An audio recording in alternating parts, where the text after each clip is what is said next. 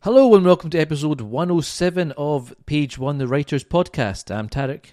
I'm Marco, and thanks for joining us at the Page One Podcast, where we like to speak to writers of all kinds about their writing careers, find out about their process and see how they got into the industry, as well as try to get as many writing hints and tips as possible.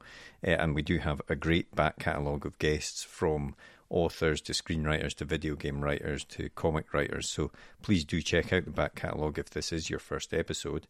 But as ever, Tarek, we have another great guest this week. The hits just keep on coming.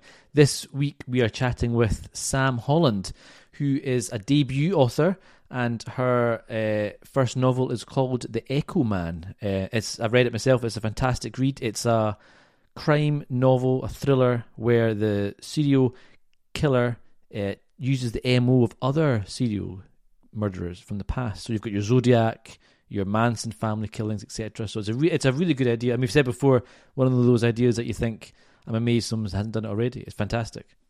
Yeah, it's funny how many of those ideas exist. When you watch or read something and go, God, that's such a simple idea. Yeah. Why didn't I think of that? But no, a really great idea. And Sam was a great guest. Really good insight into breaking into the industry, and also talking about how she plans her novels. She's very visual writer, and talking about having an image board for her characters and things like that, which is an interesting way to try and get in the heads of your characters and try and write your novel. Yeah, it's a really fun chat. Loads of interesting information, and if you're just trying to break into the industry, I think there's a lot of really good stuff in this episode. And of course, Marco, don't forget, for listeners and lovers of science fiction writers, we have a little treat coming up with Mr. Adrian Tchaikovsky. Yes, and the possibility to see us recording it live and fluffing our More lines. Exciting. You'll see just how many times we have to stop this. It takes Marco days to edit an episode. Many edits. The Chimera Science Fiction, Fantasy and Horror Festival in Edinburgh is all across the Jubilee weekend, the 3rd to the 5th of June. And on the 4th of June, we're doing a live recording of the podcast there with an audience with Adrian Tchaikovsky. You do need a ticket, but it's free, but you book that on the Chimera website. We'll put a link in the podcast description. So, if you are in Edinburgh and you fancy the sound of that, then please do come along. We'd love to see you there, and we'll also give you the opportunity to ask some questions as well. Absolutely. But anyway, that's enough just now. We'll get straight into the podcast after a quick advert for a writer's notebook. But for now, on with the podcast. The blank page. To some, it's terrifying, an obstacle to overcome. But we prefer to think of it as an opportunity, a blank canvas to be filled with all of the adventures and characters in our head. So how to overcome that fear? Well, we all know the best advice for a writer is write. Seriously, get words on the page and more will follow. But what about later, when you start trying to pull those threads of what you've written together? What about the character you wrote about way back at the start? Who was she again? What was she carrying?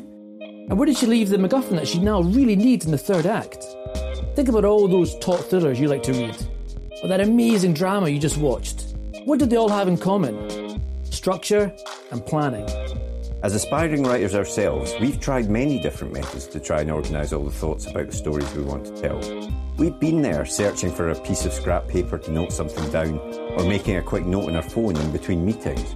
Or sometimes we'll make a note in whatever notebook we're carrying, or a document on our laptop so we don't forget that great idea. Let's be honest, it can all be a bit messy and it's easy to lose track of everything.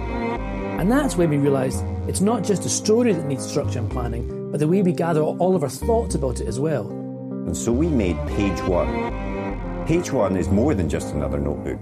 It's a place to put down all your ideas for your latest project, divided into easy-to-use sections that will help you plan your story, so that when that blank page comes calling, you're ready to answer.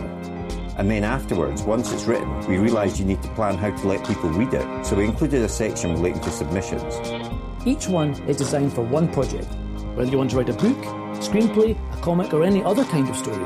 We truly believe that when you use it, it will help you get to the main event, writing your story.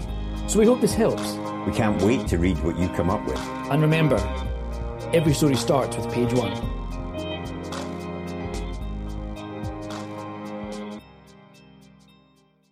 Did you always want to be a writer? Yes, I think I did. So as a child, I read a lot. I could, I think I could read before I went to school. I had those in the days before proper audio. I had those audio tapes where, you put them in and it beeps when you have to turn the page. So I think I think I learned to read with those, and my mum taught me. And so I think I did want to be a writer, but I don't think I quite acknowledged that I could be a writer. Yeah. And I thought that I had to get a proper job, one with a suit and heels and, a security pass. So I didn't really think that being a writer was a proper job. So I think I didn't really think of it in those terms. But I always loved books. I always loved writing. It just took me a lot longer to get to that realization, I think. I think that's something quite common. I think writer as a career is something which is not really pushed on people, or it's certainly nothing that was ever really, I never thought of it. In fact, you're pushed away from it. You are, that's totally true. Yeah, I agree with that. You're very much pushed on like vocational jobs, aren't you, or stuff where you're going to get a job at the end of it and stuff, and a writer's kind of like being like an actor or something. Yeah, you don't really get a job at the end of being a writer, do you? No, it was certainly never mentioned to me that I could be a writer, or being an author was a job. You do those quizzes, don't you, where you put in all your details, the career things, and certainly nobody ever said, oh yeah, you could be an author. So no, I did all science at A-levels, and then I went to university and did psychology. And then I went to be work in HR. So I was an HR business partner, which is basically sort of hiring and firing. And I did that for 15 years. So no, that there was not a lot of writing in that. But all the time I was still reading a lot. And I was still writing sort of, and towards the end of my career in HR, I was writing blogs, and I had a novel, obviously, that I was writing. I was doing some short stories, and I think slowly I came around to the idea that actually I could be good at this, and actually I didn't want to be in an office with all the politics and all that stuff you have to deal with. So at what stage do you think you thought, actually, I can try this as a more serious thing? Yeah, I had two very, very nice bosses. One, which a job came up that was working on social media and sort of blogs. It was still recruitment, so it was still HR, but it involved that writing side of things. And she said, well, you can write, can't you? And sort of read some of my stuff and then gave me this job. And through that, and people reading what I was writing and people saying, actually, this is good, I think that gave me the confidence to, and I say finish, I sort of got to about 80% of a novel. And at the same time, it was quite fortuitous that actually I wasn't enjoying my job that much. I loved the people and I loved the team I was working in, and my boss was wonderful. But I think it just was a kind of nice time when I kind of sat down and said, actually, I think I'll quit my job and I'll be an author, in inverted commas, because I was unpublished. I hadn't even finished the novel. I hadn't ever had anything published. So, I'm just lucky that it worked out, actually. Did you have an agent or anything at that stage? Or no, not completely sort of jump into the dark.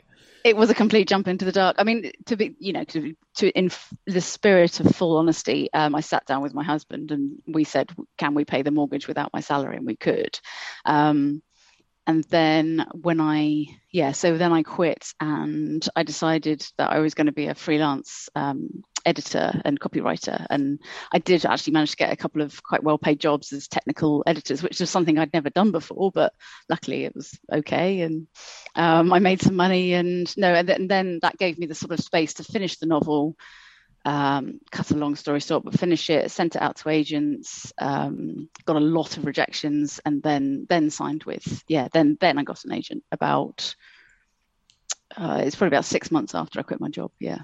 Well, so you went down the kind of the traditional route of subbing out to agents, finding, going through the whole rejection process, etc. And it's quite a tough process, isn't it? You have to really have quite thick skin. A lot of people I read say you should frame your rejections because it's obviously trying to put a positive spin on it. But it's not what I feel like when I get one. Put them on the nail and is it Stephen King had the nail? That's right. Yeah, on the nail. Yeah. No, I never did that. I think it was all electronic by the time I did it. I sort of it was very much I was very much slush pile. So I had no contacts. I knew nobody in publishing. I knew nothing about publishing.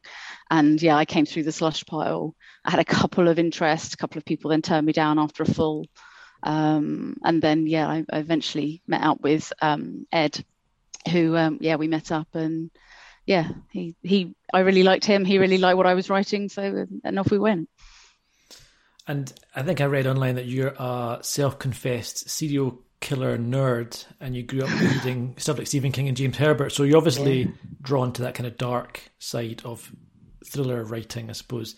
And was that and we'll chat about The Echo Man obviously very shortly, and that's a very dark book. And yes, was it? Did you always feel that was the kind of book you wanted to write, that kind of dark story? Yeah, I mean, I grew up and I probably was reading them when I shouldn't have been reading them, but sort of Stephen King, James Herbert's The Rats, I think Dominion was the other one.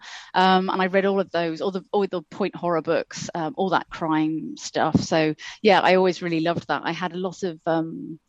I think my dad gave me a book, which I've still got on my shelf, which is called like Proof of Poison, which is about various poisoning cases and what you could, and I don't know what age he gave that to me, but it was young. It was far too young. I always tell you something. I don't know. Perhaps it was a hint. But I always really loved that dark stuff. So when I sat down, I started writing The Echo Man. I wanted to write something that was like no holds barred, that there was no limits. I could do whatever I liked. I could use whatever language I liked, drop the C-bomb in a couple of times. I could use whatever descriptors I liked, and that was, I think, my brief to myself was just go for it, basically. And have a lot of fun, which I think I did. But if as someone that went through the sort of traditional slush pile process, 3 chapters and all that sort of stuff. Yeah.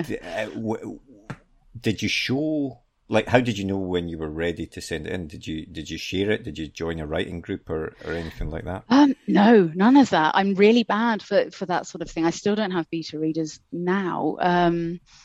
No, I read it. I think there were very few people that read it, to be honest. Mm-hmm. I think I just sort of felt this is where I want to be with it, and then it was more of a feeling, I think. Mm-hmm.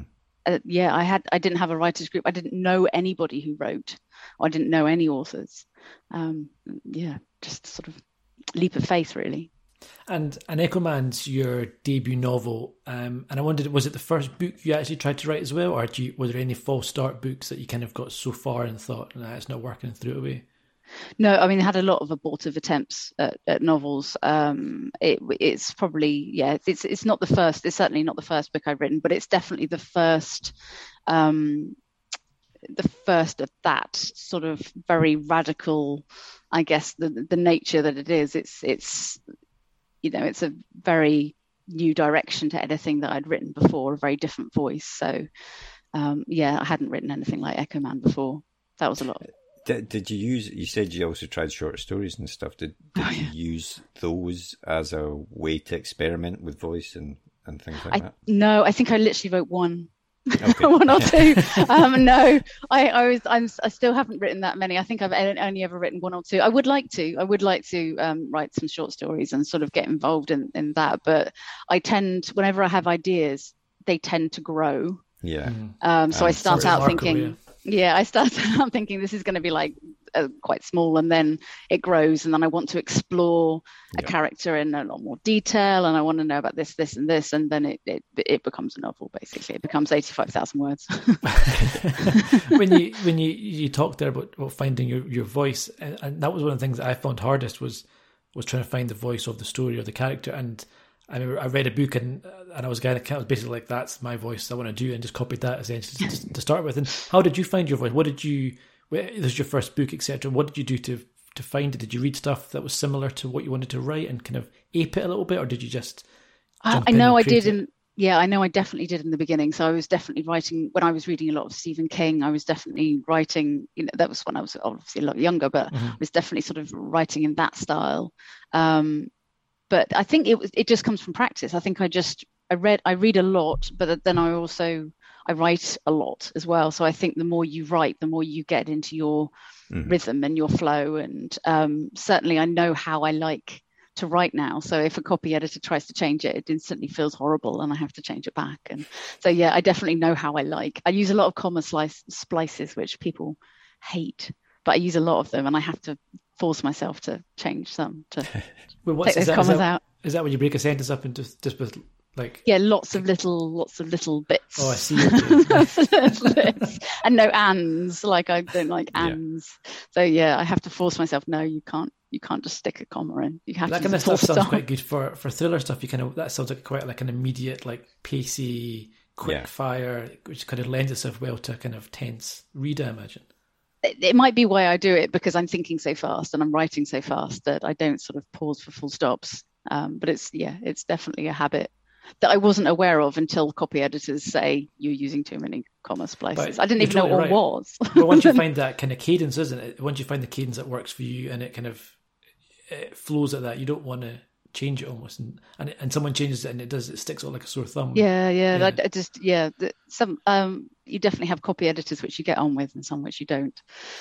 So the copy editors I like are the ones that recognise that that's the way I write, and if they change it, it's gonna be horrible for everybody. Well, I mean, we've talked around the Echo Man, but do you want to tell us what it's about? So the Echo Man. It follows two partnerships. The first one is a pairing of detectives, so DCI Cara Elliott and DS Noah Deacon, as they're called out to two bodies found in the boot of a Ford Galaxy in Woodland. And the second partnership is Cara's brother, a disgraced detective called Nate Griffin, who is doing his own off-the-books investigation into a series of very violent, very nasty murders, and with different MOs, different ways of killing. And he unwittingly sort of protects a woman who's a victim of an arson attack where her husband has been killed and she's just about to be arrested for his murder. So she goes on the run and Griffin hides her because he doesn't believe she's guilty. And between all of them, they realize that the serial killer that they're all chasing is copying real life serial killers. So they're called out to a house where 5 people have been murdered, and one of them is has a 9 months old, is pregnant, 9 months pregnant, and of course that's like the Manson killings. So so I can't really say much too more because I'll give away some spoilers. But yeah, it's very dark. It is very violent, very fast. But I think it's quite a lot of fun. So. And where did the first spark for that idea come from? What did it start with? Did it start with a scene? Did it start with a character? A combination of things. I was watching a lot of David Fincher. I didn't realize it was all David Fincher, but it is. So Fight Club, Mindhunter, Seven. And the thing, Seven's a brilliant film just in terms of its plot, but the thing that I really liked about it is its style. So it's very scratchy. There's this unrelentless rain. It's very uncomfortable, especially that the credits are very uncomfortable. And I really liked that style. And at the same time, I sort of came to the conclusion that culturally, in a society that we are at the moment, where there's a lot of true crime, there's a lot of serial killer, documentaries, biographies out there, so much. If you were a sort of nasty, sadistic serial killer, wouldn't you want to copy the greats? Wouldn't you want to copy the pioneers? And then if you were sort of a bit narcissistic, wouldn't you want to better them? And I guess that's where the idea came from. It's a fantastic idea for a book, I have to say. And it's very, very exciting. And when you were sitting down to actually to write it, what was your process like? Are you a planner, your pantser? What's your style? I'm looking at the notice board beside yeah. And I'm guessing not a pantser. It doesn't equate well to a podcast, but yeah. So No, so I start with scenes. Generally, I have a few images in my head that sort of start to make up the story. So in terms of Echo Man, I had an image of Griffin standing in the rain in the woodland in the dark, rain pouring down his face and a sort of black coat and boots. I had another image which actually never made it into the book because I couldn't get it in, but of sort of Jess and Griffin standing next to a murder board with all the thing, and her making a joke about do they teach this at detective school, but I couldn't ever get it in because the tone was very wrong. And then the final scene was the one which is actually chapter 1, which is Jess in the toilets of the community centre at the very beginning, and that scene instantly gave me the person that Jess is. I won't it's chapter 1, it's hard to avoid, but instantly that gave me the character of Jess. And then I sort of start from those scenes. I write them, and although the notice board behind me with all the post-its and the index cards and the post-it notes would probably indicate that I'm a planner, I don't do that until I have a base draft written. So I write the base draft very much just sort of feeling how it goes. I have scenes in my head and sort of get them down on paper. And then I write very short, so I usually end up with about 70,000 words, which is generally a lot of dialogue and a lot of turning and shrugging, and characters moving in and out of rooms and moving around, that awkward stuff you have to take out later. And then I sit down and I plan and I make sure that everything flows and everything's in the right place. And then at the very, very end, I make sure that the language sounds nice.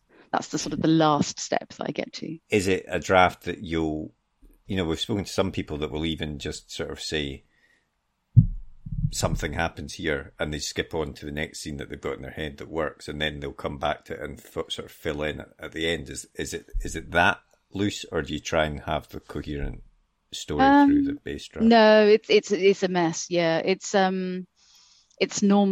normally sort of go where it takes me. So I normally write from that sort of 3 or 4 points of view.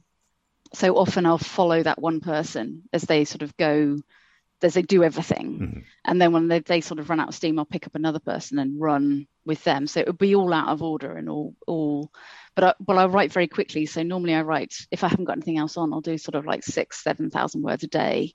Wow. But it's that's crazy. Yeah, but it's all crap. It's all terrible stuff. But it's just a matter, because I can't see the story and I can't see the twists and the turns until I've got my fingers on the keyboard and I'm writing, and the characters sort of, if it doesn't sound too wanky, the characters sort of take it, and that's when it comes out. Like the epilogue of Echo Man, I hadn't seen that, not to give it too much away, until I wrote it, and then I realised actually that's how the book ends. So you don't even have like an ending and something to aim for, because I think we chatted before, you've said that kind of they'll pants it a little bit, but then they'll have points that they know they want to hit, and how they get there they're not sure, but they'll have these kind of floating aims to go to. But I take it for you that even that's like not on the cards. I have some. I knew where the ending was going to take place, and I knew who was going to be there, and I think I knew, and I know bits, but not it all, I guess. Yeah. So it's a surprise to me a lot of the time, and that's kind of, I think that's the joy of writing something that you suddenly. Oh, sorry. Again, lucky I can edit all this out. I was just going to ask, what's your writing day like? Do you get up early and start kind of first thing? Do you have like a routine you try to stick to? It's based around dog and child, unfortunately. I would love, left to my own devices, I would sort of get up late, write, and then sort of continue writing until I sort of ran out of steam. But I get up, have to take the child to school, have to take the dog for a walk, and then I kind of sit down at my desk and write for as long as I can until I have to pick up the child from school. That makes the 6,000 or 7,000 words even more impressive, I have to say. Well, that's a full day. No, 6. Yeah, if I have to pick the child up, it's normally like 4,000 or 5,000. I feel quite good if I hit like 500 words. I'm feeling very inadequate right now, I have to say. They're not good though.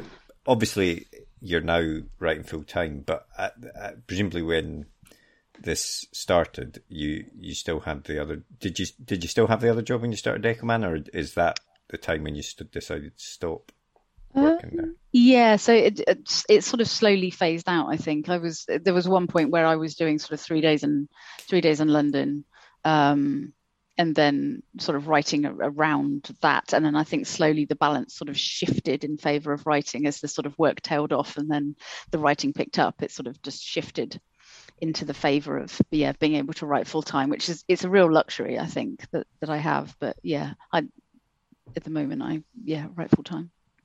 And something we've often chatted about before is the whole write what you know mantra, and whether there's truth to it or people stick to it too close, etc. But you worked in HR.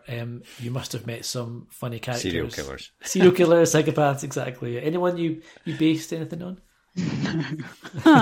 Full names. Named and employed them would be great. Yeah. There are a few people that you meet and that raise a few eyebrows, but unfortunately, the reality is never as exciting as my imagination. So the people that I come up with in my mind are far more interesting than, not to be rude to the people I worked with, but generally, the people of my imagination are more interesting than the people I've met. I always think it's a bit of a funny mantra, that write what you know, because there would be a lot of boring books in the world, I suspect. Well, it doesn't work for me because I personally haven't killed anyone. So you do have a book of poison on your shelf there, though, to be fair. Yes. Well, I mean, for Echoman, I did a huge amount of research. So I would argue for me, it's not write what you know, but it's write what you're interested in. So I had to do, I read sort of like 24 books because the Echoman echoes real life serial killer cases. I wanted to make sure that I got the facts right of the people that he was copying. So I read sort of all their serial killer biographies. So sort of like Manson, Dahmer, who else? Bundy. I mean, there's hundreds of biographies about Bundy. And then I sort of moved on and then read all the books about profiling and serial killer psychology. So all the greats like John Douglas, Robert Resler. There's the UK equivalent, which is a guy called Paul Britton. Dr. David Wilson is really interesting. So I'd read a huge amount about sort of the psychology, but also their biographies. So yeah, it was wonderfully just to go off down rabbit holes and spend like days and weeks reading about Bundy. When you're looking at... when you're doing the research... you're compiling all this information about these people. Is that at a stage before you've started writing, or have you started writing at that stage? I always have started writing. Otherwise, I find if I do the research first, I find that influences the writing, and you just end up with a very boring chapter about something. So I'd rather write the story and then work out what's missing. So what's the bits that I need to. So often when I am writing the base draft, I'll just write. Excuse me, I'll just write sort of in square brackets, need to know here, or like question mark, and I'll sort of fill that in later. So I did however do a lot of research on serial killers first, to the point that I had a list of known serial killers and how they killed and who they killed, so that when I needed someone, so to speak, I could just look at this. So my entire board was just lists of serial killers. So I could just sort of look up and say, right, I need somebody who kills in this way, and I need someone who kills men rather than women, because I didn't want to kill like only women. That's what I wanted to ask you, was how did you whittle it down to, you've got all these wonderful serial killers throughout the ages. Wonderful, just great top people. Yeah, how do you select which one? It sounds like it was almost like a story necessity. You would plug a gap with that. Yeah, I wanted ones that were instantly recognizable, so that if you knew a little bit about serial killers, that you would see something. So, for example, Manson is the easy example. So it's in a house. He had an American flag. He killed a woman that was 9 months pregnant. So anybody that knows, and he had something daubed on the wall. Obviously, it wasn't Manson, but you know what I mean. So I wanted stuff like that was that had a real strong MO that you could easily pull up.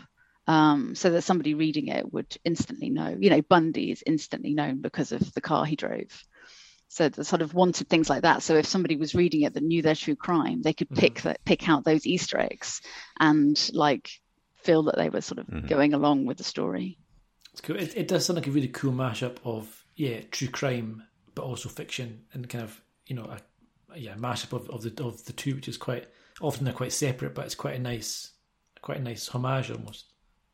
Yeah, that was my aim. I wanted it to sort of be a little bit of a crossover. And just before we move on from your process, I was just wondering, you said you had this base draft and then you sort of fill it out after that. I mean, how many, it might differ on projects, but how many drafts do you normally work through before you feel it's ready to show or send in to someone? So to get to a first draft, I think it's always about 4.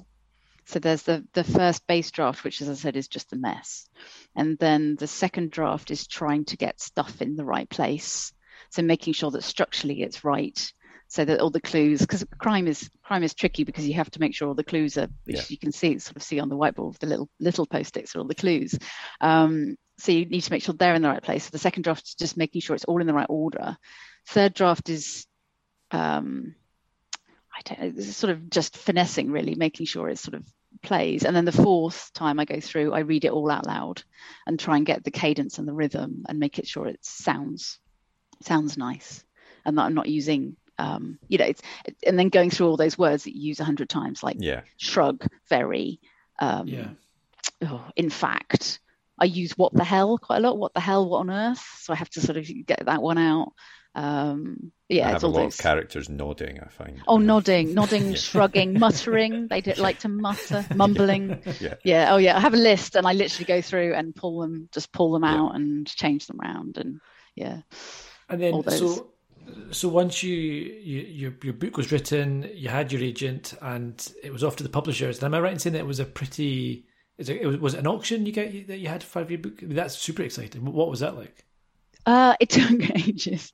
Everything in publishing takes ages. I mean, you know what it's like. So yeah, it took a long time. It took us a long time to get to that point, and also we were mid-pandemic, so everything was taking even longer. But yeah, I had a note in my diary that said, "Do not phone Ed before this point," because he was just like, "Do not phone me." Like, I think it was like 8 weeks or something. It was a really long time.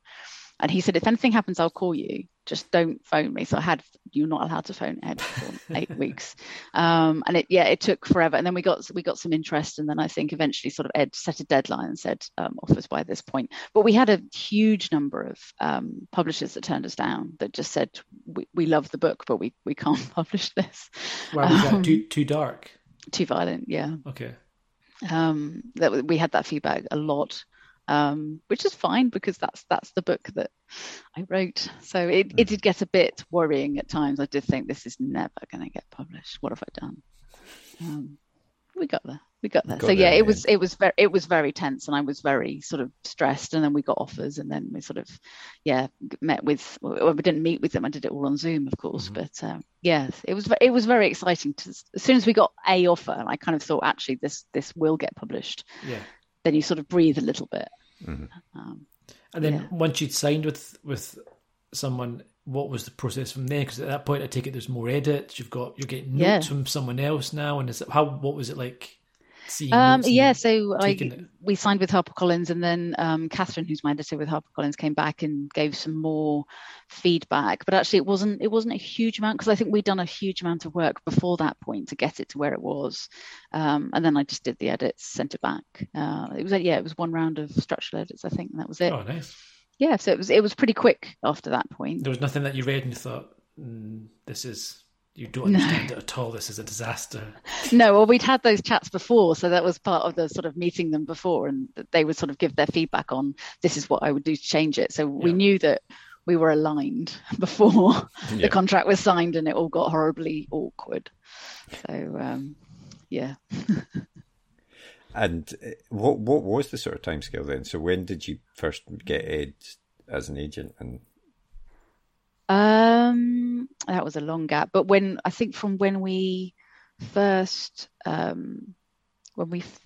went out on submission to signing, 3-4 months, right? If not, it was a long time.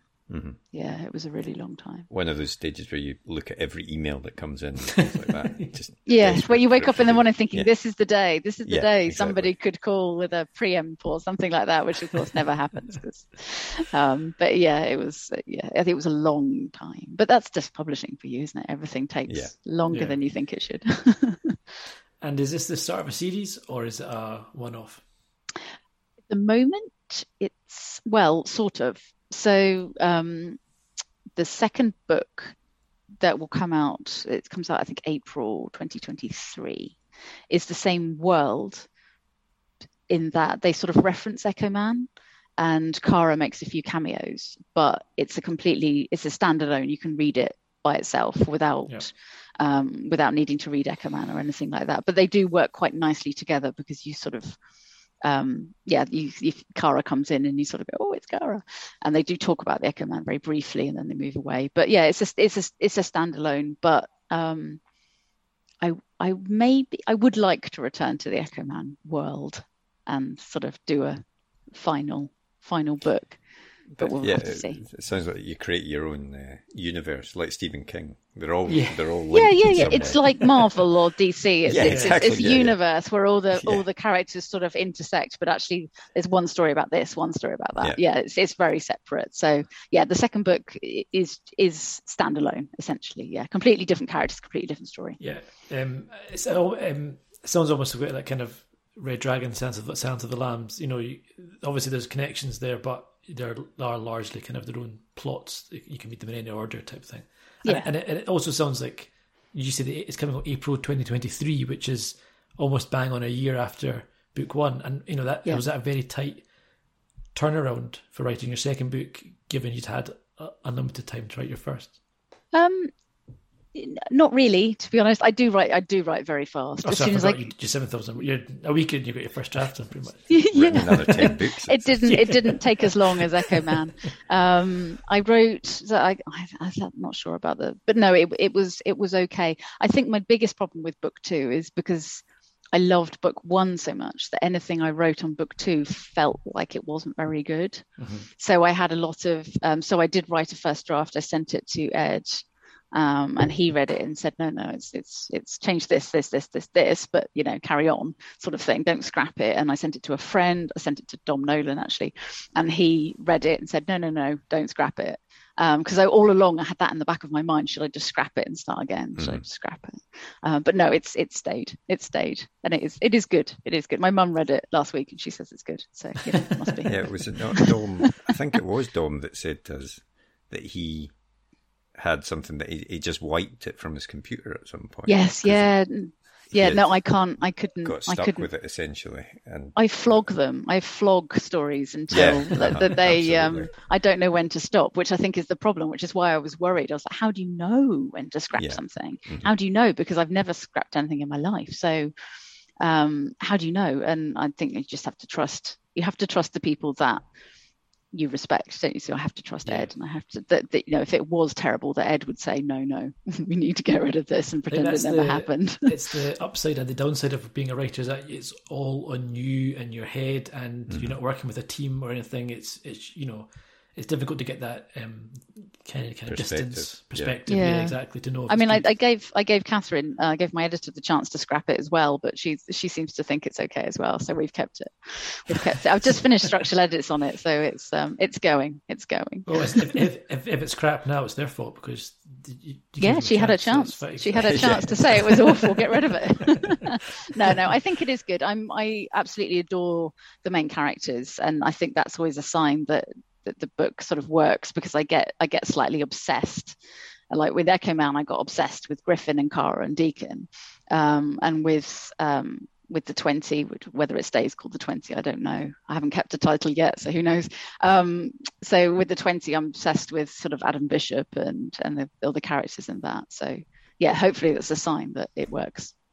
Yeah, no, and I know what you mean as well, but I'm very similar in the sense that the idea of scrapping something that you've worked on and that you have grown attached to in some way would be very difficult for me, because I would, even if I wanted to start something else, that would always be there working away, and I would end up trying to rewrite the same thing almost a lot of the time. It must be very difficult to. I often hang on to. Actually, that's a lie. I have scrapped something. I tried to write a love story in lockdown, and I scrapped that because it was terrible. But I did keep the characters from it. So there were 2 characters, and I kept them, and they went on to be in another book. So yeah, although I'd scrapped the whole idea, although it still sort of lingers a little bit, I kept the characters. So it doesn't sound anywhere near kind of,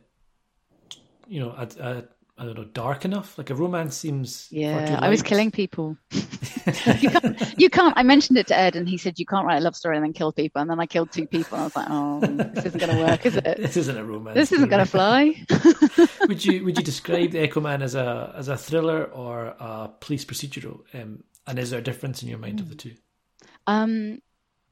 So I've had this chat with Catherine recently because I wrote that with regarding the second book. So I would always call them a police procedural, although I never really knew what that title was before I entered publishing. But then she said it's not, because it's not a straight procedural because there's other stuff going on. And I think in my head, I always think if I'm describing Echo Man, I always think it's a love story, but with a whole lot of killing going on around it. So you're a romance writer at heart. At heart, I think, I want everybody to get together and, be in love, but I just can't resist like this sort of carnage and death just sort of surrounding them at every turn. I think that's what I have quite a short attention span. So I think I need the sort of the murder and that sort of thing to keep my interest. But then at heart, I think I just want everyone to fall in love. So yeah, I would describe it as a sort of love story cross thriller, cross police procedural. But I can't stay away from the police procedurals, even if I try and write something. There's always a cop that pops up. I just can't stay away from them. And you've got obviously Echo Man out. The 20, I think you said, it might be called next year. What are you? How far in advance are you working? Are you working on the 3rd book just now? No, not yet. Thinking about it.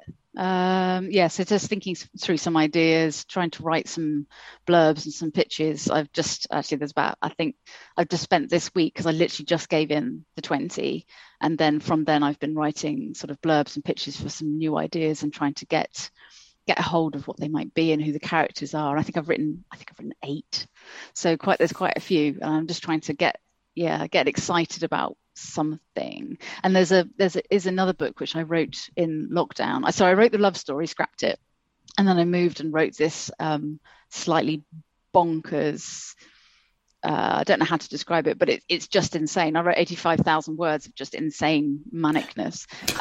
So I keep on wanting to go back to that and fix it and finish it. And I just sort of this week I was sort of reading through it again, and it's way more insane than I remembered it being. So, but I would like to get it finished, and then I can give it to Ed and say, has this got legs, or is this just insane lockdown ramblings, basically? I mean, but it sounds like there isn't, because when we've spoken to other crime writers in particular, it seems that they're almost under an obligation that they have to stick to their lane, if you like, and come out with if it's not a series, but they have to write a similar book so that readers will buy it and all that sort of thing. It sounds like you have a more open choice as to where you want to go. I think it's lucky that everything I want to write tends to be in the same lane, I guess, as such. So I mean, I do think Ed was humouring me with the love story. I think if I had presented it to him, he would have gone, "What the hell?" But so I think basically I do staying in my lane is probably the wrong way of putting it. But I think everything I love tends to be in the same wheelhouse anyway.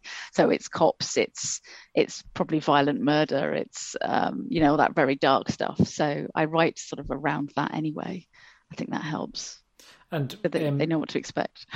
I do want to ask, we've chatted to female authors in the past who were recommended not to use a female name on the front of the book. So we're told to use either a male name or a gender neutral name or like initials, because I believe they were told that men don't traditionally read crime books written by women, which is just, I mean, sounds insane. And I don't know if it's still the case today, but it was certainly a few years ago. And I wondered if that had any sway on your decision to use Sam rather than Samantha.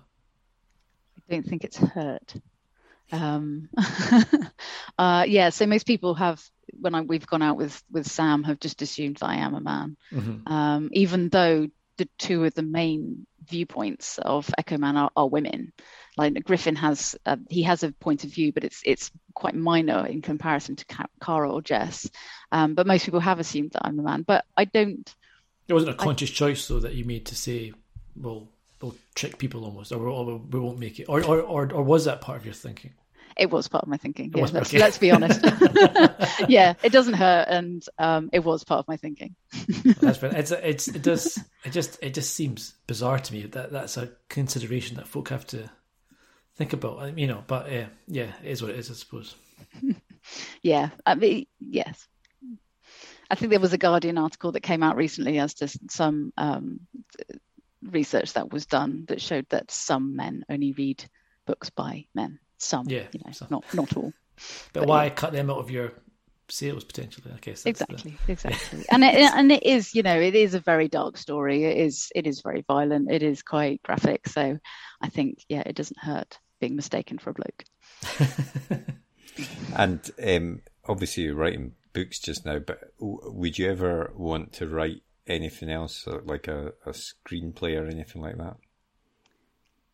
I have a long-held dream to win Best Adapted Screenplay at the Oscars, but I think, exactly. I think it's perfectly possible.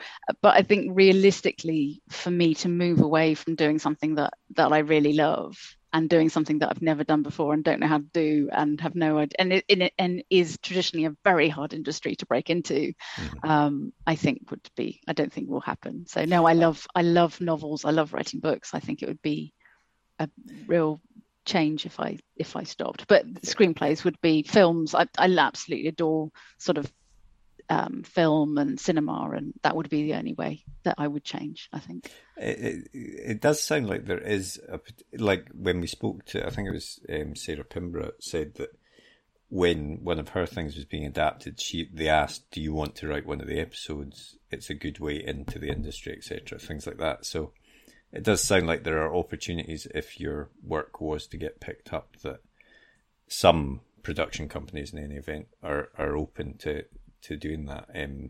But yeah, it's a very different form of writing as well. Probably not an easy jump to make. Yeah, I think if somebody offered me something like that, it would be very hard to say no. Mm-hmm. But equally, I don't think I would, willingly say, well, I'm going to stop writing books and I'm going to try and write a screenplay because I love doing this so much.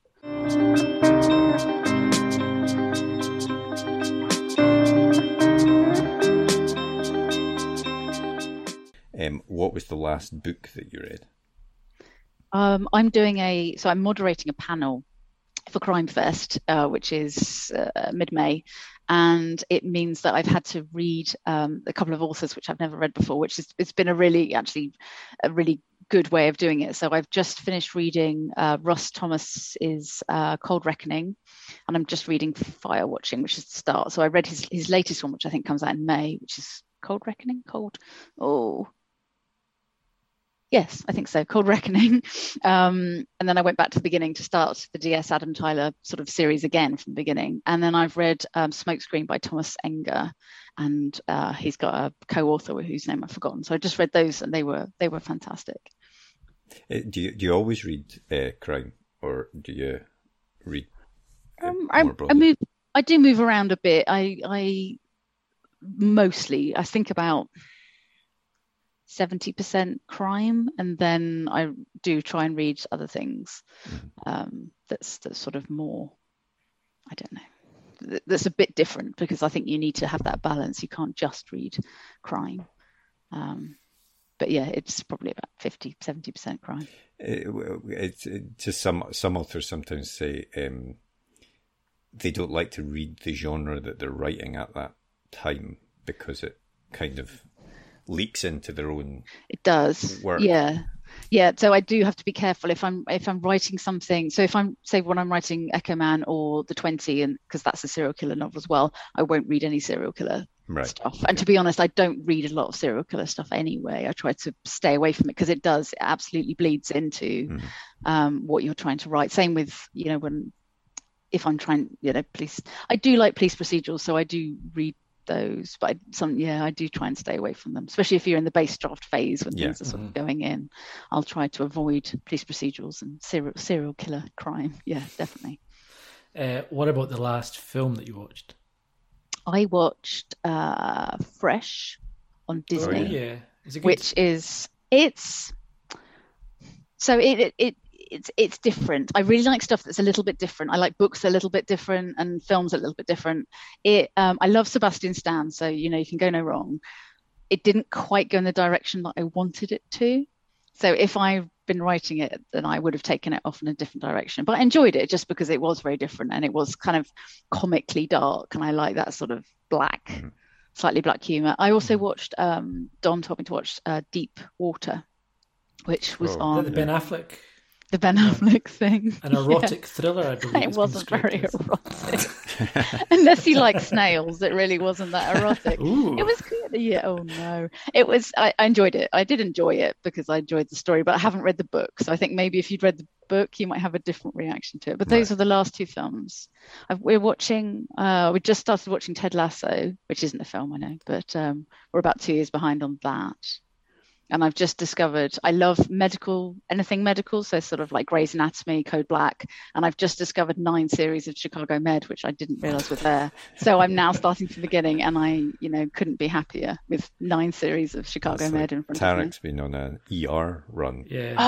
Just finished season 12, I think, of ER, or 11 of ER. Yeah, it's definitely in that downward slope of they're all just hooking up with everyone else, and it's gotten away from the medical drama. It's become a soap opera. Exactly. Yeah, ER was the original, and it was always the best. But Grey's Anatomy is on that.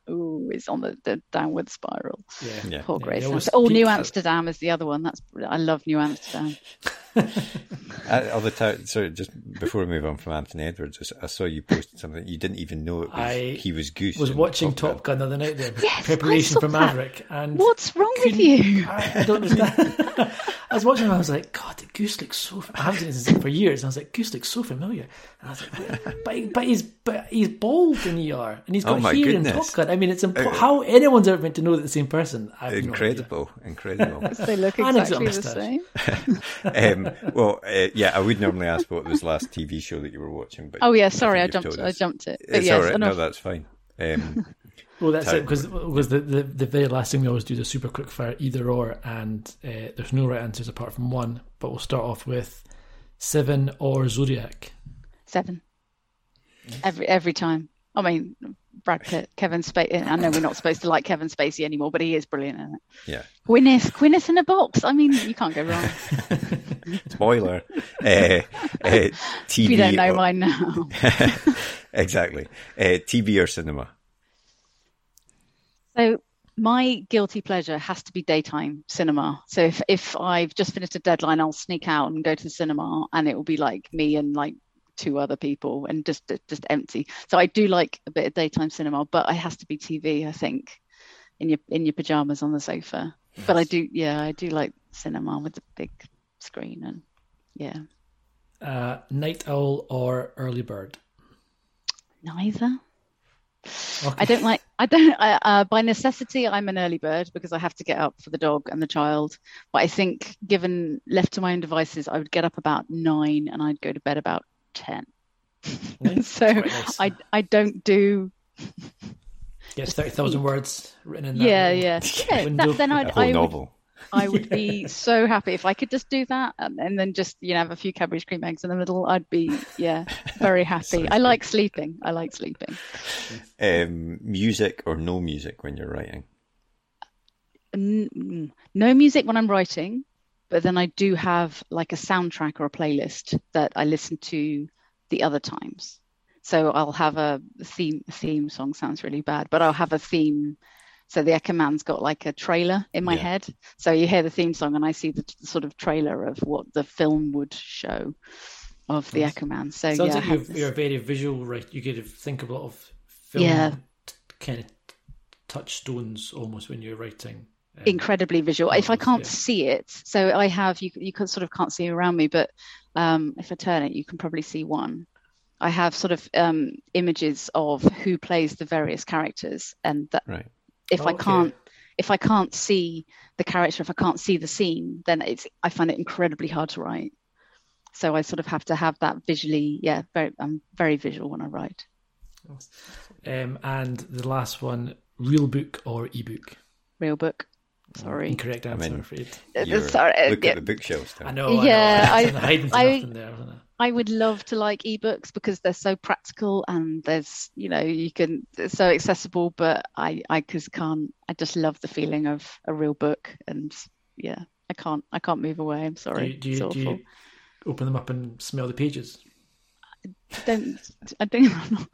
Tarek's obsessed with this. Is a strange. Some people have told me they do this, and I like the smell of a new book. I don't walk into bookshops and sniff them. No, but I do like from Blackwell's. I do like them.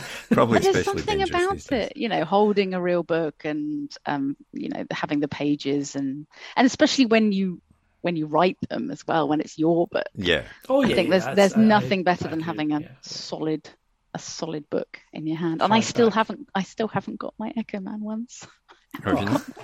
No. That's annoying. It's gutting.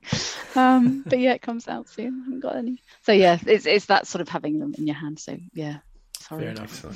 That's all right. And what is the date the Echo Man's out? 14th of April. Excellent. Thursday. Well, I am very much looking forward to reading that when it comes out.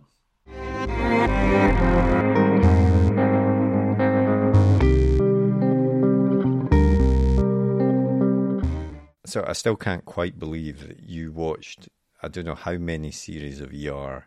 8. And Top Gun. 8 seasons. But I'll be honest, I challenge anyone to watch ER and look at Mark Edwards. The man's bald. He doesn't even have a moustache. Mark Edwards. He's not. You've changed who it is. He's very close. He's balding. No, Anthony Edwards is. Did I say Mark Edwards? Who's Mark? I don't know who Mark Edwards is. The author. The author. Yeah. I didn't look at Mark Edwards, the author, and say he's in Top Gun. No, you look at Anthony Edwards now in ER. He looks unrecognizable. He is unrecognizable, and the fact is, he's good as Goose, yes, but he obviously isn't a sex symbol because he never made it after that, as far as I'm aware. He may well have been in other stuff. It's probably been a lot of things you've watched and you just can't recognise him. I mean, the only difference is really hair. It's a big difference. It's a big difference. I'm gonna. We should put some photographs on Twitter. But from Top Gun and from ER, and honestly, they are unrecognisable. Let's do that. We'll see. In fact, we could even do this at the live show. See if people are shocked at the difference. But thanks very much to Sam for coming on to the podcast. That was a really good chat. And as we said at the start, a lot of good insights. And I've not read Echo Man yet, but you have, and it does sound like a great book. Yeah, it's a lot of fun. It's a really fast-paced thriller, lots of twists and turns, really kind of nasty serial murderer behind the scenes. Yeah, everything you want in that kind of Seven Zodiac type of story. Yeah, so definitely pick that one up. We'll put a link in the podcast description so you can do so. And yeah, just thanks again to Sam for coming on to the podcast. And next week, before our live appearance, we have another episode coming out with another great guest. Yeah, next week we're going to be chatting with Rob Hart, who is the author of 6 novels, including The Warehouse, which is his biggie. I think everyone... I know you've read that, Marco, and you're a massive fan of it.